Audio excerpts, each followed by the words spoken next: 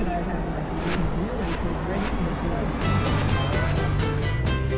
ready. Welcome to MediaPath. I'm Fritz Coleman. I am Louise Palanker. You should consider MediaPath a very selective vetting process for your entertainment options. Wheezy and I comb bookstores and theater listings and TV schedules in search of things we think you'll find interesting. Then, as if that weren't enough, we have amazing guests, many of them media icons, household names, talented people who are woven into the fabric of American culture, people whose names, once they retire, are retired from show business, like Potsy. That's right, Anson Williams of Happy Days fame. And he's so much more. He's more three-dimensional than you even knew. And he's going to be with us today in just a couple of seconds. Can't wait to talk to Anson. Wheezy, what do you have for us? Wow, Fritzy, you really make this sound like a good show. Sorry. So I'm obsessed with this book that I finished called The Seven Husbands of Evelyn Hugo by Taylor Jenkins Reid. You know she's a good author when she has three names. So this is a book about the mythical Evelyn Hugo. Aging and reclusive Hollywood movie icon Evelyn Hugo is finally ready to tell the truth about her glamorous and scandalous life. But when she chooses unknown reporter Monique Grant for the job, no one is more astounded than Monique. All will be revealed, and it's twisty and dishy as hell. What we learn as Evelyn begins to talk is that in old school Hollywood, seven husbands were often obfuscating the one person you really did love. Summoned to Evelyn's luxurious apartment, Monique listens in fascination as the actress spins a tantalizing tale of ambition, adventure, artistry, seven husbands, and forbidden love. How does Monique's story ultimately intersect with Evelyn's? The answer is neither disappointing nor predictable. I am obsessed with this book, absolutely mesmerizing, The Seven Husbands of Evelyn Hugo by Taylor Jenkins Reid. I can't wait to read this book. Now, do you think this was fashioned after one particular person's real story in Hollywood? Rock Hudson, one of those people? Yes, according to the internet, Tab Hunter. Oh. Yes, because he wrote a book and there was a documentary. So, and we all know kind of about Cary Grant and Randolph Scott and sort of like, you know, in their 30s, the studios were like, you guys can't continue to be roommates, okay? Let's get married. So people would marry other gay people and then kind of like the couples would arrange to live near each other so that the guy could date the guy and the girl could date the girl. But it was tricky. And yeah, it's absolutely fascinating. What an awful way to live. Yeah. Well, I'm going to talk about Dear Evan Hansen. That's not streamable yet. I'm sure it will be, but it's released in theaters last Friday. It's based on the hugely popular Broadway musical that won 9 Tony Awards. It's about Evan Hansen, played by Ben Platt, who, as a side note, was a graduate of Harvard Westlake School right here in Los Angeles. Oh. Playing a high school student who suffers social anxiety. His therapist suggests an exercise where he writes a letter to himself every day expressing all the good things about life. Those letters begin, Dear Evan Hansen. Don't want to give away too much of the plot, but another troubled teen whose name is Connor Murphy, also without friends, also socially awkward, snatches Evan's letter away from him at school one day as kind of a bullying tactic. And Connor also signs Evan's broken arm cast, not as a friend, as a sarcastic gesture. He signs it in big letters with a Sharpie. And then Connor Murphy is found dead the next day, having taken his own life. And he's found with Evan's letter in his pocket. Now, the letter and the signing of Evan's cast seemed to suggest to the dead boy's parents that their son actually had a friend. And they manically clung to that theory, thinking he did have a friend before he died. Well, Evan didn't have the heart to tell them it wasn't true. And also because of his own need to be loved, he played up the idea that he and Connor actually were friends. All I'll say is the ruse got out of hand. The movie also stars Amy Adams, Juliette Moore. I loved it because I thought it was just a touching portrayal of teenage angst, reflected in songs like Waving Through the Window, which is this boy wondering if anybody would even notice if he were alive. I have a 21-year-old daughter. These are horrible times to be a teenager where everything seems like it's the end of the world, and that comes close to reality thanks to social media. I thought it was a great movie. Not everybody did. You read the criticisms online. It was astonishing to me what people said about this movie. Yes, the internet was obsessed with the age of Ben Platt and failing to kind of grasp the whole concept that Ben Platt is an actor. He's playing a part. So he originated the role, and you can kind of understand how, just like, we wanted to see Lin-Manuel Miranda in the film version. For posterity, we want to see Ben Platt play Evan Hansen. Now, when I saw Evan Hansen on Broadway, there was a teenager who was brilliantly played Evan Hansen. So the internet may have thought that, why don't you let that kid, that kid was really good. I wish I had his name at the tip of my mind, but I don't. But to me, from all the clips that I've seen, Evan Hansen looks like a teenager. Fonzie looked like a teenager. They're actors. Yeah. I thought I didn't for 1 minute think that was an issue watching this movie. He played that really uncomfortable in his own skin teenage thing. I thought he was wonderful. Plus, he's a spectacular singer. And there were some complicated songs in there that weren't really melodic. They were just kind of improvised in minor notes and stuff. He's really a gifted guy. I couldn't believe some of the criticisms. I thought it was a wonderful movie. Well, I can't wait until it's streaming into my living room because I am not yet confident enough to go into a movie theater and eat popcorn next to singing, dancing strangers. You're not alone. Yeah. So, do you want to know what I'm going to recommend next? Okay. So I've been watching Impeachment, American Crime Story on FX. It's the third installment in FX's award-winning limited series. They did OJ, remember, and then they did the assassination of Gianni Versace. And season 3 examines the national crisis that led to the first impeachment of a U.S. president in over a century. It tells the story through the eyes of the 3 women at the center of the tornado.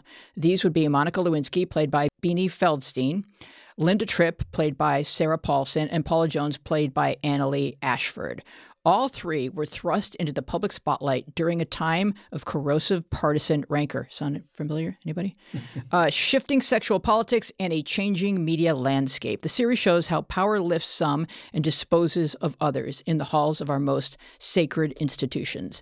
And may I add that, yes, the GOP spent Clinton's entire 2 terms in office digging for dirt rather than governing and allowing him to govern. For example, Al-Qaeda sent a suicide bomber to blow up the coal battleship in Yemen, killing 17 U.S. sailors. Had this been more fully investigated, we may have been able to prevent 9/11. However, this is what I want to say about Clinton's behavior. Kids are going to have crushes on teachers, and interns are going to have crushes on politicians. It is up to the person on top of that power dynamic to not act upon it.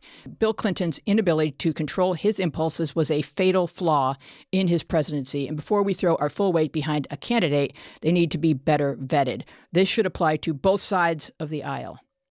Yeah, and you pointed out to me, and I remembered it because I saw it, the documentary about Hillary on Hulu. He confesses to having had either a sexual addiction or that was a preoccupation of his for most of his life. So. Yeah, he talks about it as being sort of an escape from all the pressure that he felt he was under. And he just felt like he needed to kind of disappear for those moments that he spent with Monica. And she seems like a really cool person. So I'm kind of impressed with her ability to have been the most bullied person in the history of the world. And she's not what you would presuppose her to be. She did a TED Talks on PBS, and I just was dialing by, and it was very impressive. She was very warm and smart and articulate, and you funny. better, and you she's better, funny. yeah, you better follow her on Twitter. She's funny. You better have it together if you're going to be doing TED Talks and telling other people how to live. That's right. She was really good. Well, and plus Sarah Paulson as Linda Tripp. Oh my God! Off the hook. So terrifying. Yeah, she was really good. All right, this is. I guess it's a depressing subject, but it has a heroic ending. I read a book about Ethel Rosenberg, of Julius and Ethel Rosenberg, and this is about her. It's called An American Tragedy by Anne Seba. Now, the boomers in our audience may have a fuzzy recollection of the trial of Julius and Ethel Rosenberg. They were put to death for having passed secrets about the atomic bomb to the Soviet Union at the start of the Cold War at the end of World War II. Julius was... I can't imagine anybody cooperating with Russia. Like, who would do that? Right. Julius was an electrical engineer who worked at Los Alamos in New Mexico developing the atomic bomb for the Manhattan Project. Julius and Ethel were both admitted communists. That wasn't the question. This was before the horrors of Stalin were made known, and American communists thought Russian communism would be a wonderful thing for the rest of the world. Julius's involvement was not disputed, but his wife Ethel's involvement in spying was pretty much fabricated by her own brother. David Greenglass, who was part of the Soviet plot, lied and said Ethel had typed information for Julius to give to the Soviets. He did that to save his own wife Ruth's neck, to get her off the hook, who she was actually involved in the plot. Okay. So you had Ethel's brother who betrayed her. You had the infamous Roy Cohn, who was the assistant prosecutor in the case, who fabricated facts against her. He's like Evil Gump. Oh my God, seriously. That guy's everywhere. You had a judge who was bowing to public pressure because all the anti-communist fervor at the time. Both Rosenbergs were found guilty during the trial. Both were sentenced to death. The reason Ethel got the death sentence was the prosecution thought that she would end up naming names in order to save herself and end up getting life in prison. Well, Ethel never flipped. She never named names. She never admitted to doing anything to warrant being prosecuted. She had 2 sons who were left as orphans. And at the end of the entire incident in the early 1950s, Ethel Rosenberg turns out to be the only moral person in that whole story. It's sad. Wow. Now, here's an interesting piece of trivia, if you don't mind, and then I'm done. Yeah. There was a problem after they were electrocuted about who was going to take the children kids, into their homes. I remember that. Nobody in their family wanted to do it because they were afraid they'd be tainted with some sort of a communist taint. And so they couldn't find a home. So a gentleman by the name of Abel Meeropol and his wife adopted these 2 children. Abel Meeropol was a poet and a songwriter who wrote the song Strange Fruit that Billie Holiday made a hit. So just an interesting connection. I mentioned that because that was in that race piece that I did that was on the internet. And yes. It's just interesting. So it's a beautiful book. And if you're old enough to remember that whole thing, you might find it interesting. And especially if you're not, because I think people should read about a time from before they got here. I agree. I can't wait to introduce our guest. This man, I think, he'll correct me if I'm wrong, was one of 2 actors who spent all 11 seasons on Happy Days. I believe or he was did, the only one. And he got a Golden Globe nomination for Best Supporting Actor. After he retired from that show, he has a wonderful career as a prominent TV director. He directed Melrose Place and lots of other things. He's an inventor. He's had a spectacular career. And as I mentioned before, he truly is one of those people who is part of the American culture. This was one of the most successful shows ever in the history of television. Yes, pop culture history. Anson Williams. Anson, we're so happy to have you with us, my friend. Oh, nice to be here. I have to tell you guys, I'm sitting here fascinated by your conversation. Oh, I learned so much. Thanks. I mean, honestly, I'm going, oh my God, thank God for you guys. You know, I'm a history buff. Yes. Major. And you got to read this book. I got lost. I'm just listening as an audience member here going, whoa, I didn't know That's that. Good. I didn't know that. If you're a history buff, you'll appreciate this Ethel Rosenberg book. It's really eye-opening. And you'll also appreciate this. That's a movie. Yeah. That is a movie. Yeah. Oh, yeah. Nobody knows about. You're giving details that no one knows. Everybody has a kind of a soundbite history. And what you gave was a depth. I'm going, what? Yeah, she was an opera singer. She was a wonderful mom. She was a student of being a parent. And if I don't know how many people in our audience, Anson, excuse me, but I'll just interject this because you brought it up. The Angels in America, the trilogy by Tony Kushner, has a great sort of a fantasized dialogue between Roy Cohn and Ethel Rosenberg, played by Meryl Streep, which is breathtaking. Do you remember that? It was so good. Where she get him? I do remember that. I do remember that. And Roy Cohn lives today to you know who. Oh yeah, so that's okay. Yeah. Well, I mean, the Soviets are very cagey, and back in the 50s, they attempted to seduce the left. So these would be idealistic people who think that communism seems like a really good idea compared to the evils of capitalism. And now that we're past the Soviet era, and Putin has said, oh, yeah, no, we like God. Remember? Like, we're Christians. We've been Christians. Yeah. Change the business model. So now they're going after the right much more successfully, actually, by being able to say that they're no longer godless, but that we like guns. You guys don't have any guns. Yeah. Isn't society wonderful? I mean, it's just people are easy. Isn't it wonderful how you can take something so natural and twist it 8 billion ways for your own needs and greed? Oh my goodness! It's overwhelming. But you know what remains pure, Anson, is the Happy Days lunchbox. So there you go. You put a smile on my face. So a smile is a good thing, right? So I want to know how. So Anson is depicted on the lunchbox sipping some Coke through a straw with a plaid shirt. How often do you recreate this in the comfort of your own home? Every morning? Never. Never.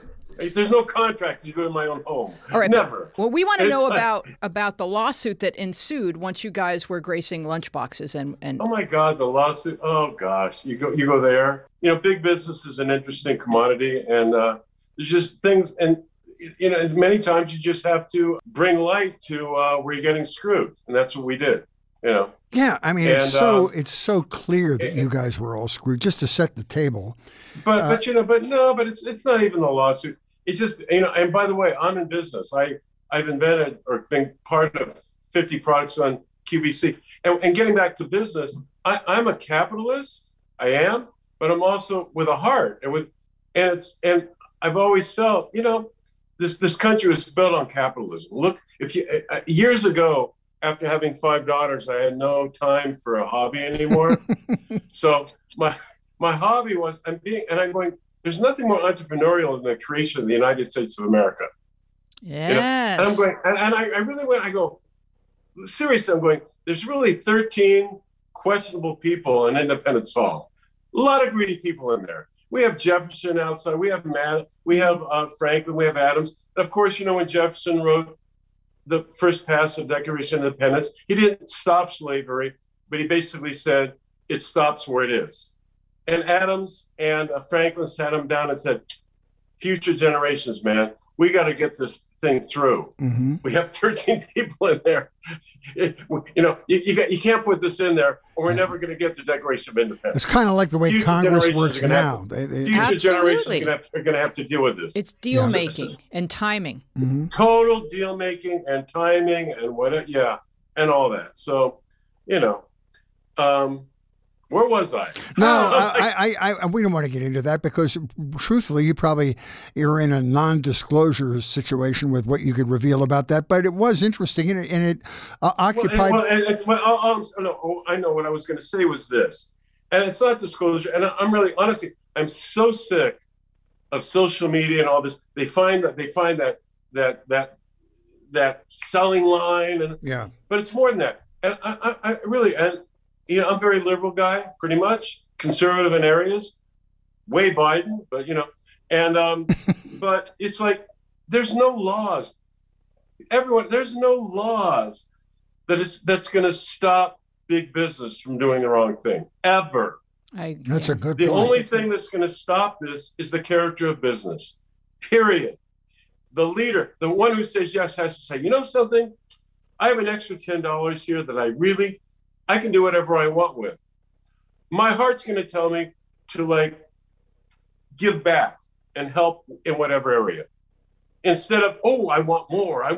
You want more for what? For ego? I mean, for what Anson, purpose? So the personality traits that contribute towards someone being successful in business often exclude empathy and altruism. Exactly. But yet the big business guys early on, Carnegie, whatever, they gave back a lot. Yes. They gave back a lot. Mm-hmm. And but then Bill Gates is giving back a lot. He really is. Yes. Bezos, he's giving back more than anybody. There are major leaders that are doing it, but not enough. Mm-hmm. It's just got to be, and it can't be rules. It can't be you have to. It has to be because you want to. Sure. What about the tax inequity? You're a damn human, and you're going, I want to give back. From my heart, I want to help people. We have this gift. Some people have this gift, entrepreneurial wisdom, and it's a wonderful thing. Most people don't have it. Most Maybe- people are working for you to make it. Well, maybe So- we could begin with early childhood education by You bet. Right from the get-go. encouraging. Just your character has got to be balanced. Of like, Yes. and it's so funny. Someone gave me a very important, gave me the best advice years ago, and I followed it. And he said, Anson, I see a fire in you, and you're in it, and you want to be successful, and absolutely be successful, and you want to do all this, and you want to climb that mountain, you want to really, really be successful. And he says, and it's important. And he says, and you're in it. Never be of it. That's It's what you do. It's not who you are. Wow. If all of a sudden you have to hide behind it, you're dead. Wow. It's over. Well, You've I'm going to lost talk it. about your entrepreneurial talents in just a minute, but you brought up a couple of really interesting points there, and I think that to paraphrase what you said, it should be whether or not the entrepreneurial person wants to give back. But I think what makes people mad is the tax inequity in this country. And I think people have a difficult time understanding why they pay more taxes than Jeff Bezos does. And so I think that's the one thing that causes the resentment. It does cause resentment, and should cause resentment. But at the same time, they're seeing one side of Jeff Bezos, one side. They don't know what he's doing from the outside in. You know, Mm-hmm. and it's for something with the media. You know, fear and anger sells. You know, Mm-hmm. Success doesn't. So. I don't know.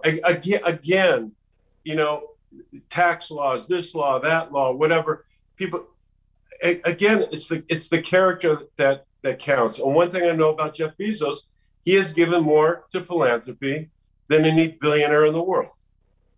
Mm-hmm. So say yes or no. I mean, he's given more back than any billionaire in the world. That kind of says something, you know. Mm-hmm. So I don't know. I'm not. There's so much we don't know that we think we know, Right. that Or we that- then get angry about, Or that we and want to be true. and it just echoes into this media frenzy of bullshit. Yeah. You know, There's a lot that we want to be true because it matches the narrative in our mind. And it matches the narrative. You got it, match. But you know, but beyond that, forget all that. All that Bezos, just business as a whole. America was built on business. America. I mean, Franklin and Madison created the patent office. Why? To protect inventors. Why? Because because it had to be a fair situation, and they knew invention created the damn country. Absolutely. You know, it wasn't a socialist country. It's like, no, we need to grow, we need to build, we need to create. Incentivize That was ingenuity. from our founding fathers. They knew, and we, by the way, and we need that today from America. Absolutely. But it needs to be fair. Right, And and some fair- of those founding fathers, that you know what, you bring up exactly what was one of the inciting incidents with George Washington, because he was a planter and a grower, and he wanted equity in trade with Britain, which is the reason he got into all this stuff in the first place. He wanted to Yes, straighten that out. He didn't necessarily want to start a new country. He just wanted equity in trade, which is a Yes. business thing. Yes, it was fairness. Mhm. It was equality, all that kind of stuff. But yeah, so what I'm saying is, so this country was built on entrepreneurialism, you know, and good character. Mm-hmm. And if you look at the beginning of this country, I mean, all these major honchos, they built up, but they gave back. We had so much was philanthropy was given back. And that's kind of, and all of a sudden we got into, and the stock market used to be for really good products. It's stock, it was like, you're investing in something that's really good. That there's a passionate person, man. It wasn't like, let's turn them and burn them. Let's fake them out. Let's create something that they think is something that's nothing, Mm-hmm. you know, like the .com period or whatever. Right. And just make money. That wasn't the way this country was built. This country was built on solid invention and solid character. Mm-hmm. And Yeah. yes, there's all these other problems within it. But in terms of business, it was solid invention, solid character. And they gave back a lot more then than they are today. And all I'm saying is, there's not Republican, Democrat, liberal. Rules aren't going to change business. People are going to change business. The leaders are going to change business. You know, the lack of greed is going to change business. Mm-hmm. And that's what, if every company just said, you know, I'm giving back 10%. 10%. Yeah. It would be a new world here, you know, but they don't do that because all of a sudden, they're in the stock market. Their stocks are going to do this, and people, everybody's trying to please somebody instead of human existence. They you know, have so many masters, and we see this. You have to answer to behavior. stockholders Right. and the margins and all that stuff. All that, and honestly, enough of that. Enough of that. It's wrong. It's just wrong, and that's not any party or anything. It's just wrong. As human beings, it's wrong. We don't, I want to work for you, and Anson Williams. greed. That's the word. It's killing us. Look who we put in as the goddamn president, for Christ's sakes. Mm-hmm. Yeah. For that time. Are you kidding me? Mm-hmm. Are you kidding me? Yeah. Yeah. It's like, Yeah. no. A failed no. businessman. That's it. Someone who's portraying a successful businessman. Yeah, right. So An illusion. let's- Exactly. Yeah, exactly. A soundbite illusion. Yeah. An And it goes illusion. back to Wheezy's point. These guys have to be vetted. I hope we've learned that. The taxes have to be released, and and their character has to be vetted. I think the Democratic Party has learned that because the Republican Party are vultures. So we have to be squeaky clean because they're going to. You have to vet your own people the way the opposition would vet your people. So, But I understand too. But honestly, Sarah, it's turned into a monster, the Republican Party. But I like the idea of two parties. I like the idea of intelligent, balanced people with different views. I like that, and I like them getting together, and I like compromise. I like everybody has something to contribute. It used to be like that. one of the last things McCain said on the Senate floor was, "Can we I please love John McCain. Can we please get back to regular order?" He was pleading with Yes. us. He knew he was on his way out. Mm-hmm. Can we please get back to Yes. regular order? Mm-hmm. It hasn't Yes. happened yet. John McCain and Joe Biden were best friends. Absolutely, be more- until they were they ordered not to I mean- sit together. You know, They were. okay, true? Ronald Yep. Reagan and who was Tip Oh my O'Neill. God, Tip O'Neill. Tip O'Neill. Mhm. They'd have a whiskey in the White House. Yeah. And they loved each other and they figured it out. I love that. There's like, yeah, you have difference, but you come together. Right. And that's government. That's leadership. It's leadership as it should be. Why don't you run Yes. for office, Anson? I'm hearing a great couple of good campaign bites out of you should run for public office, my friend. If I felt I could really make a difference, I would. I think you can do better outside in the office. I think you get in that office, it's so hard now to get your voice through and just all the spinning or whatever to stop you and taint you and whatever. Decimate There's so much interference being run. But It's I want to so go much back. interference. It's really I want to go really back to difficult. to the set of Happy Days. You're a kid on the set of Happy Days, and you all you guys wind up directing. Did you stand around with Ron and Henry and talk about what your dreams were? Gosh, it's so funny. Happy Days, what a special time, guys. Mm-hmm. It was where these young people. Actually, Ron was already a star. He was already very well known. Mm-hmm. Henry wasn't. I wasn't. Donnie wasn't. And Ron was a big influence because we kind of. Ron is just. He's always had a heart of gold. Always so down to earth, incredibly selfless. And then we had Gary Marshall, our mentor, our boss, who hired us, who inspired us to take our positions as young actors and educate ourselves to become more involved in the business. Because he said, you're here on the Paramount lot. You got to learn. You might not be actors all your life, especially you, Anson. But he said, seriously. So and he goes. He inspired us to take, instead of getting full of ourselves, to really use the Paramount lot like a college. Wow. And as far as Ron always wanted to direct. Always. I mean, he was born to direct. And in fact, Ron and I did quite a few projects together. We did one called Skyward with Bette Davis. Yeah. way back, and I wrote the story, and he directed. We both exec produced, and it was the first time a disabled actress played the lead in a show. And she wanted to fly a plane, right? Yeah, and but anyway, and then when I said, I really wanted to get into directing, so Gary said, "There's plenty of directors on the lot. Just go out there and just stand by them."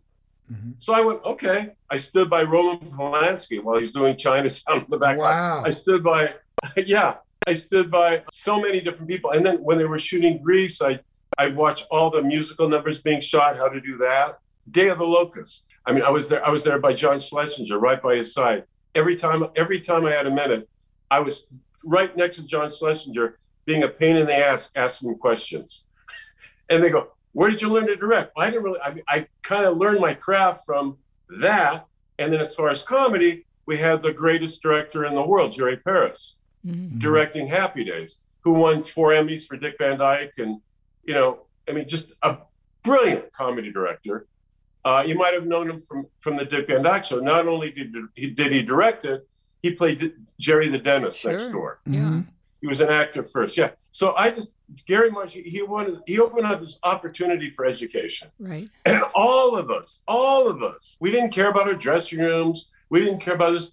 We didn't get involved in baloney. We got involved in real substantial, helpful parts of show business. And that's why, and honestly, thanks to Gary and Ron Howard inspiring us, that's why we're still active today, because we used it productively. Mm-hmm. We really did. We used it as a college, and it gave us just so much opportunity to see if we're good at anything, and thank goodness we were, and we were able to progress with our lives. But maybe he was able to cast, and handpick good people, because he knew that you were going to become a family. No, that's funny you said that. It wasn't a family. Can you play baseball? It was, can you play baseball? Did you go to his memorial service at the Valley Performing Arts Center? Oh God, were you there? Yes. And I told Barbara Marshall, his wife, I said, "You missed an opportunity to make what probably would have been the greatest television special in the history of television." That was a spectacular event.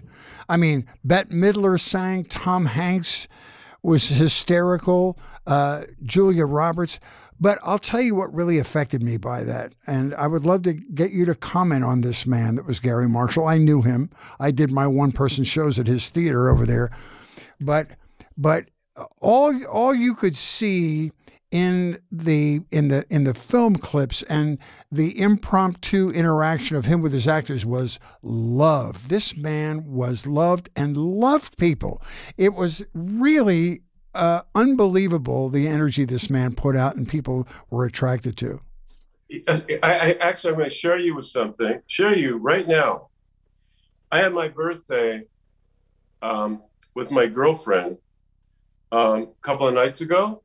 Happy birthday. And someone who I've been very, very much a mentor to was his son, Scotty.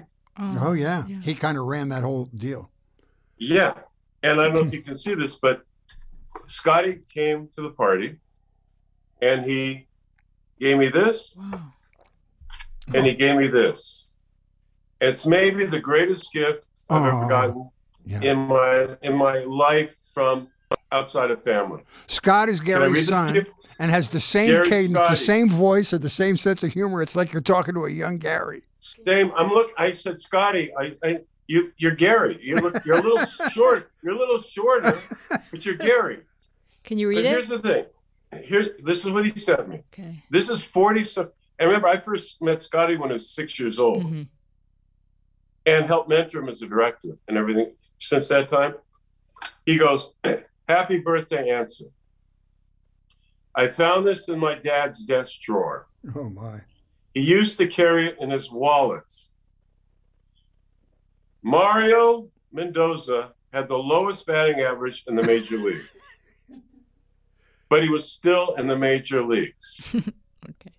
My dad always said, make sure your work is above the Mendoza line," which meant you're still in the big leagues. Wow. You helped you helped my dad make it to the bigs, and you have managed to stay there. Oh, my. I thought you would like this to remember him by. Love, Scotty.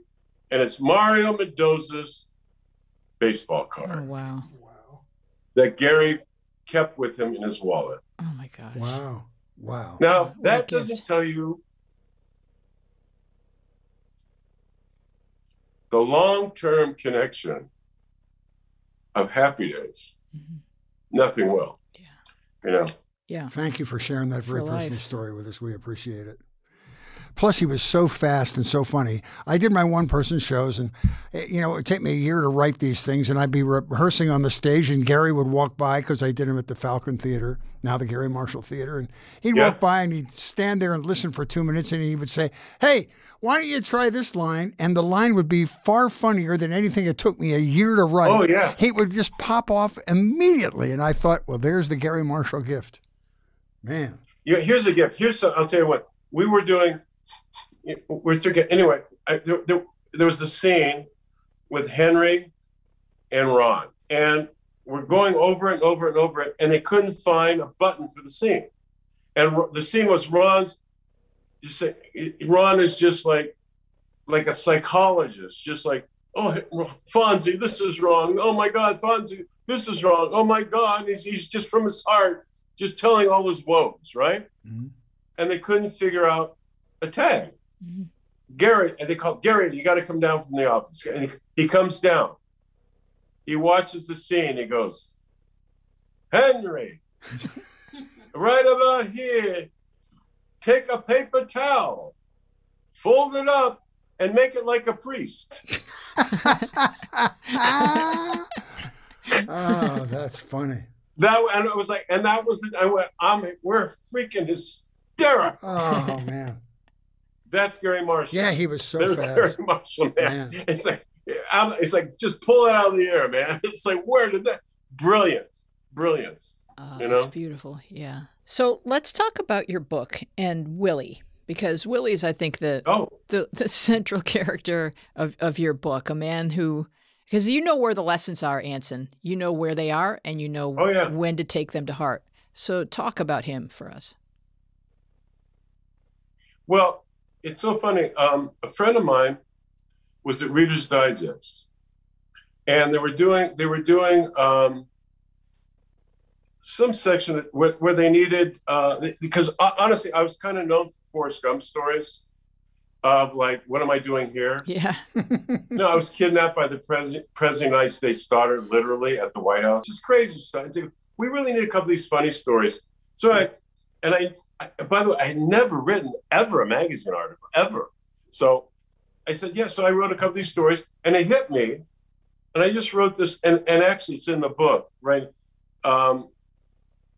There'd be no stories without Willie Turner. Mm-hmm. And I kind of went through, because I'm 15, I'm 15 years old, and very insecure. A family was there for me, but I had a father who was out of World War II, 2 Purple Hearts, war hero. Oh, wow. Never had a chance to come down from the horror of war. Mm-hmm. So when you're brought up with that, it's a pretty challenging time as a child. Mm-hmm. Anyway, I was a very insecure and not confident, whatever. And I got this job, and we didn't have money. You know, it was like really lower middle class, and I had to work for anything. And I got a job as assistant janitor at Leonard's department store while I was going to beginning of high school. And my boss was Willie Turner, who was an African American, not well educated, and a functioning alcoholic. Always had the little flask, you know, and a prophet. And he had the janitorial room where all those supplies were. There were 2 oil drum cans, and that was the seating in the room. So we'd sit there, and he's the first person I remembered that talked to me, not at me. Okay. And this man was so influential. We wouldn't be talking today without Willie Turner. Wow. Was so influential in my life. I mean, he understood me, and he connected with me. He was like free therapy. And by the time I was done with that job, I knew who I was and had the confidence to move forward. He found confidence in me. It was so interesting. He found the entrepreneurial ability in me. Mm-hmm. He was the one that actually triggered me, because one of our jobs was sweeping and waxing the floors every night. Mm-hmm. Big, huge aisles, right? And we had already unpacked all these new refrigerators for the appliance department, and it was the first refrigerators where you didn't need ice cubes or anything. It literally was a freezer that made your food cold, and that wasn't. It was without ice, without anything. It wasn't an ice box, yeah. Yeah. So anyway, we set up, and we're going by sweeping and waxing. And I go, "Hey, Willie, freeze your freezer, not your food." He goes, "That's good, boy." "What do you mean?" "That's good. Freeze your freezer, not your food." And he goes, "That's good, boy." Oh, anyway, I'm going. A few days later, there's this banner up: "Freeze your freezer, not your food." Wow. And it became and they sold all these refrigerators. Holy cow! And they went. And he gave me credit. All of a sudden, I'm like this hero in the appliance department at 15 years old. Wow. It reminds me of the janitor. That's Willie Turner, African-American, uneducated, and yet made my so I said, "Man, never judge ever where you're going to get your magic. Don't ever judge." There might be someone just on the street that has It's also kind of like it's a reminder that each one of us has the ability to tremendously influence any young person that we encounter if we choose to focus on huge influence. If it's real and from the heart. Yes. If it's real, huge. Well, so what happened? Anyway, getting back to the book, they said I did these two things, and all of a sudden the publisher says, "This is a book." They said, "Write a book." Now everyone's trying like hell to get published. Here I, it's in my lap. Right. Wow. And I thought, because he really loved that opening about Willie. Right. So I said, okay, but I don't want to do a book about some old sitcom guy and here's some sitcom stories and ha ha ha. I said, I want to pay forward Willie. I said, this book's going to be about putting everyone that reads it into the same janitorial room, which Willie called the talk room. He said it's the talk room. I wanted them to have the same conversations with Willie that I had that helped my life. Right. So it's a tribute. The whole book's a tribute to Willie. And yes, there's all these crazy stories, like wild Forrest Gump stories. Meeting Elvis Presley in a parking lot in Monroe, Louisiana, getting kidnapped by President of the United States' daughter, on and on and on. But all of it comes back to a lesson from Willie, how I got there. Right. It always goes back to the talk room. Always goes back to that conversation. And I said, that's a worthwhile book to me because I'm using me to push Willie's just amazing life affirming presence to them. Mm-hmm. I wanted them to have that same conversation I had. Mm-hmm. I knew it would help people's lives, and that's what I did. And the reason it's called Sing to a Bulldog is because, and actually that was the editors. She goes, because I had a chapter called Sing to a Bulldog, and she goes, well, that's the title. And I go, why? She says, because it made you. It really made I go, what do you? And then it made sense because Jump the Shark, Jump the Shark came from Happy Days, and Jump the Shark actually it's pretty much null and void because when Fonzie jumped the shark, we went on for 5 more years. Yeah. So it wasn't the end of Happy Days. But basically, they thought, well, we jumped, meaning we're at a point where everything's not going up, it's going down. Jump the shark means you're going down. Okay.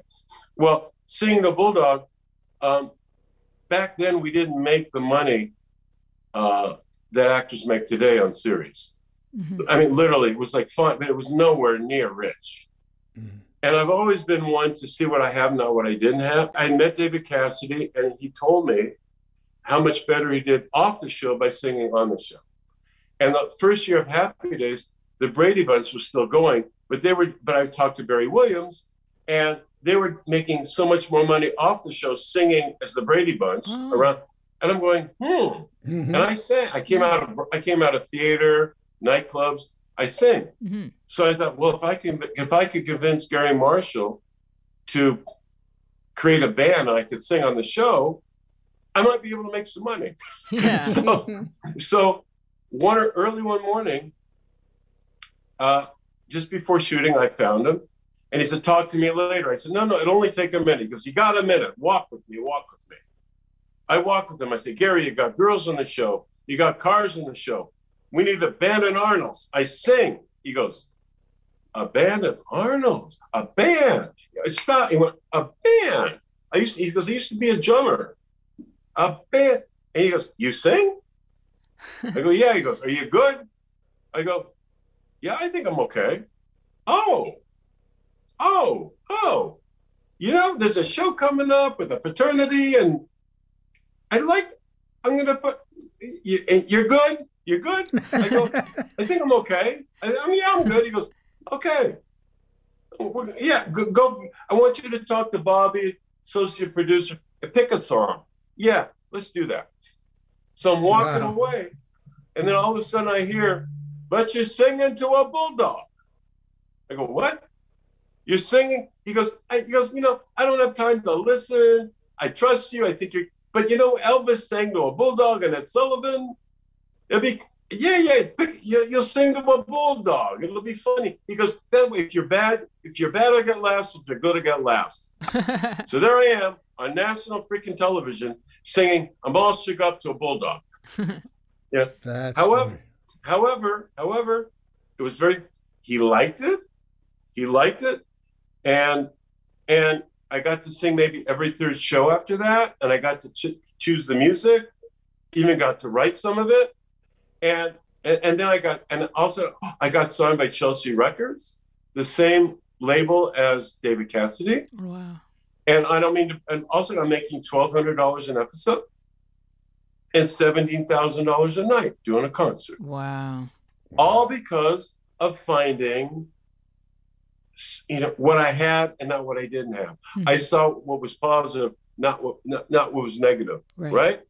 And so I thought, and she said, "What a great title for the book. Sing the Bulldog is climbing your mountain." Sing means it was the beginning of something great. Right. So that was the reason for the title. And also, and for people out there, it was like, please see what you have, what you don't have. There was really inspiring to me years ago in high school. I was trying to get a job at the Smokehouse as a dishwasher, anything, in Burbank. Mm-hmm. And of course I didn't get it. But it was a famous story. There was a dishwasher there, not that well educated, had entrepreneurial feelings, and didn't like the soap that was at the restaurant. And he created his own soap. And he brought it to the restaurant. All of a sudden, the dishes were cleaner. And he became a millionaire from creating a dish soap. Wow. You're going, what opportunity is there at a sink with dishes? He found it. He found $1 million at that sink because he used it productively and with vision and with passion. And that's what made this country. But if we echo back, that's what made this country. The Smokehouse has started a lot of wealth because George Clooney's production company is called Smokehouse Productions. So a lot of interesting inventions, isn't that it? Yeah, have come out of the Smokehouse. Just as an there aside. You go. Well, let's talk about your invention career, Anson, and what it is that you have now that you think that people would make people's, like you talk about finding a need and filling it with something of quality. Right. So what is it that you have created? No one does anything by themselves. Mm-hmm. It's like a lot of things happen to me. It's a very interesting story. Do you realize not many people know this. They haven't written about it. I don't know if the Heimlich maneuver would be here as big as it is today without Happy Days. You know that? Really? Heimlich maneuver, 100%. Just to give you an idea. You need to talk about where the Heimlich maneuver came from and your family. Dr. Heimlich, Hank, was my second cousin, but I've called him uncle ever since I was born. Very selfless man. And he was married to Jane Heimlich, who was one of Arthur Murray's twin daughters. It's so interesting. Remember Arthur Murray Dance Yeah, of Studios? course. Yeah. Are you kidding? I mean, quite an entrepreneur himself. She was a big influence on Hank, because Hank was in charge of the Jewish hospital in Cincinnati, this and that, and it opened him up for alternatives in a lot of areas of medicine. And they had a friend or something die from choking, which influenced Hank to find a better solution than just patting people on the back. And he also was very much an activist. And he created the maneuver, but the Red Cross at the time was doing certain things that he disagreed with and was very public about it. It was more of a political thing. And because of that, the Red Cross wouldn't accept the maneuver. They kept pushing, slapping on your back. And they tried to demean the maneuver. And he was getting a bit of promotion here and there in certain regional areas, but not enough to break out the maneuver. And one day he happened to be in LA and he was visiting the Happy Days set. And, you know, the Happy Days set, the reason there's a set is because of many, many people. Gary Marshall, Ron, a lot of people were part of that success to have the sets, right? Mm-hmm. So anything that comes off that set, everyone's involved in. Right. So he's there and he's talking to me about the frustration of getting national attention for the maneuver.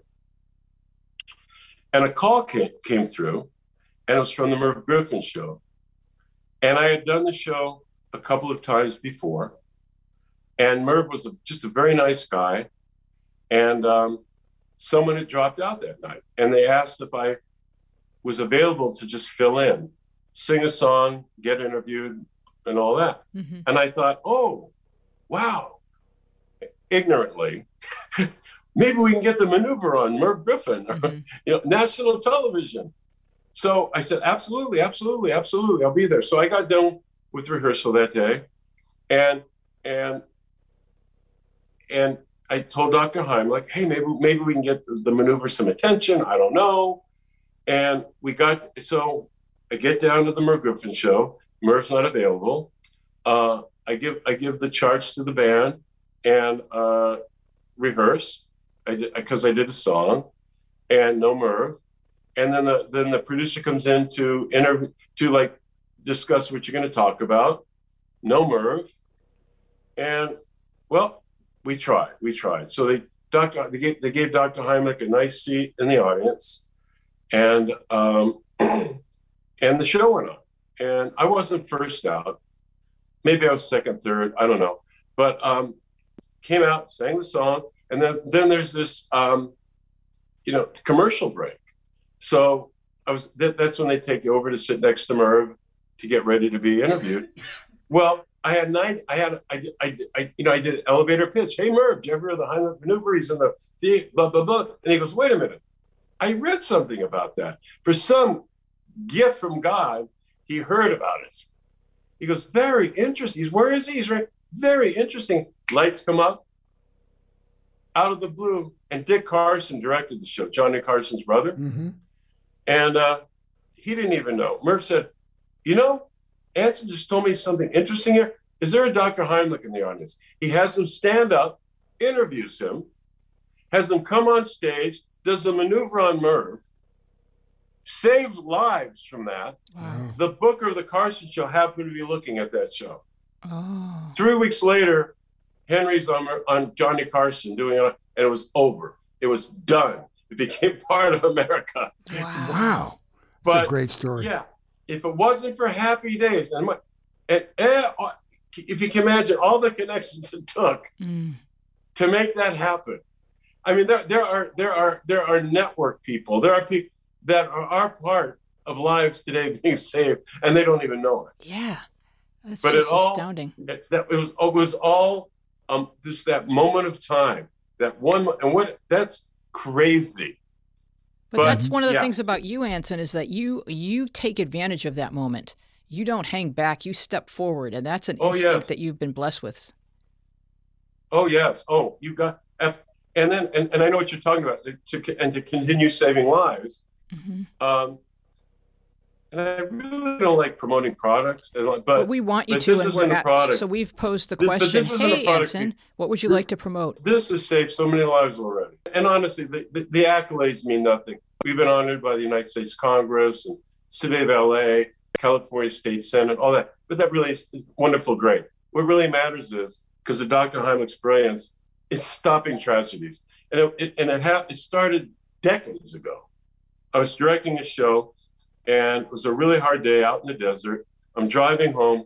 I fell asleep at the wheel. Wow. Scared the hell out of me. Right. Woke up, and thank God I didn't kill myself or anyone else, but it scared me. And when I talked to Hank about it, and by the way, this is after Happy Days. Mm-hmm.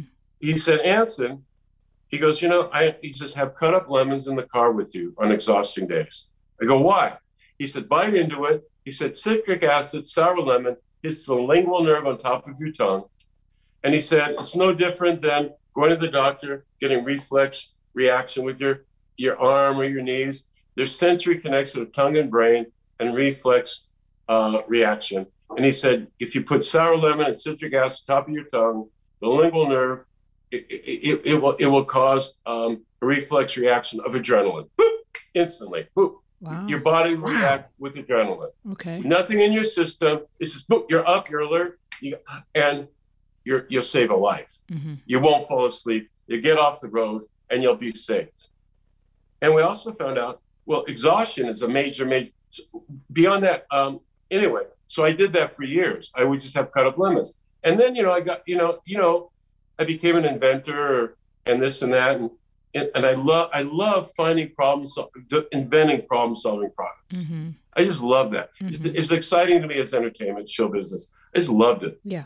And then I was reading about the drowsy driving, and we get all this in drunk driving, and I'm going, and it's bad, right? But I'm like, there's twice as many deaths and tragedies with drowsy driving than medicated or drunk driving combined. It is catastrophic. It is catastrophic. Yeah. It's huge. 1 out of 5 admit to falling asleep at the wheel. Right. Aside from that, exhaustion in the workplace, kids studying all night, going to the hospital, drinking too much caffeine, energy drink, screwing up sleep patterns. And all you need to be is alert safely. Mm-hmm. And I call up Dr. Heimlich and I said, Hank, I said, there's this big problem. I said, and being a citric acid, sour lemon water, I mean, how about a spray drop? He goes, what are you talking about? I said, a spray drop. Well, why can't we just spray the top of the tongue? He goes, oh my God. Absolutely. He said, it's a direct hit. You'll definitely save more lives in the Heimlich maneuver. More people are exhausted than choking. So he helped me develop alert drops. Okay. And what this is, it's so simple. It's just, you're feeling tired. You're feeling old. You just do. Oh, and instantly hitting the lingual nerve, you're up, you're alert, and you won't kill yourself or somebody else. Mm-hmm.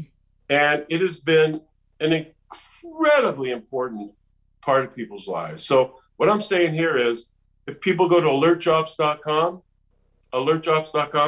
now you can read all about it. You can read Dr. Heimlich's story. MIT did studies on citric acid, sour lemon 50 years ago.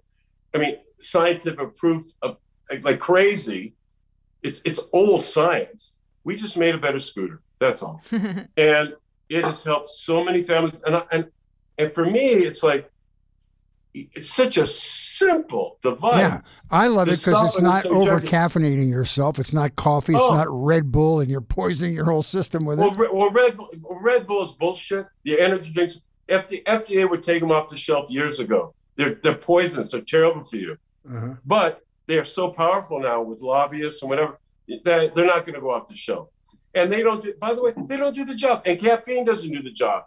It takes 20 minutes for caffeine to even take effect.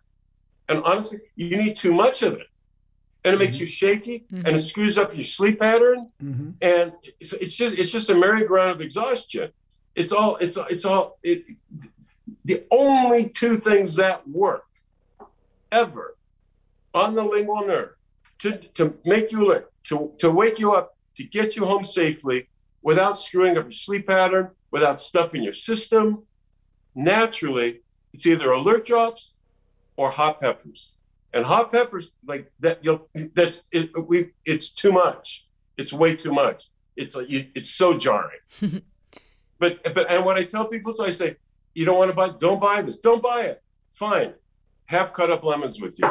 Okay. And you start feeling, you bite into those, that will save your life. All right. Well, we did was make it a bit more comfortable and much more direct. And by the way, this thing here will last you over 80 sprays. It's over a month. It's less than 2 Starbucks coffees.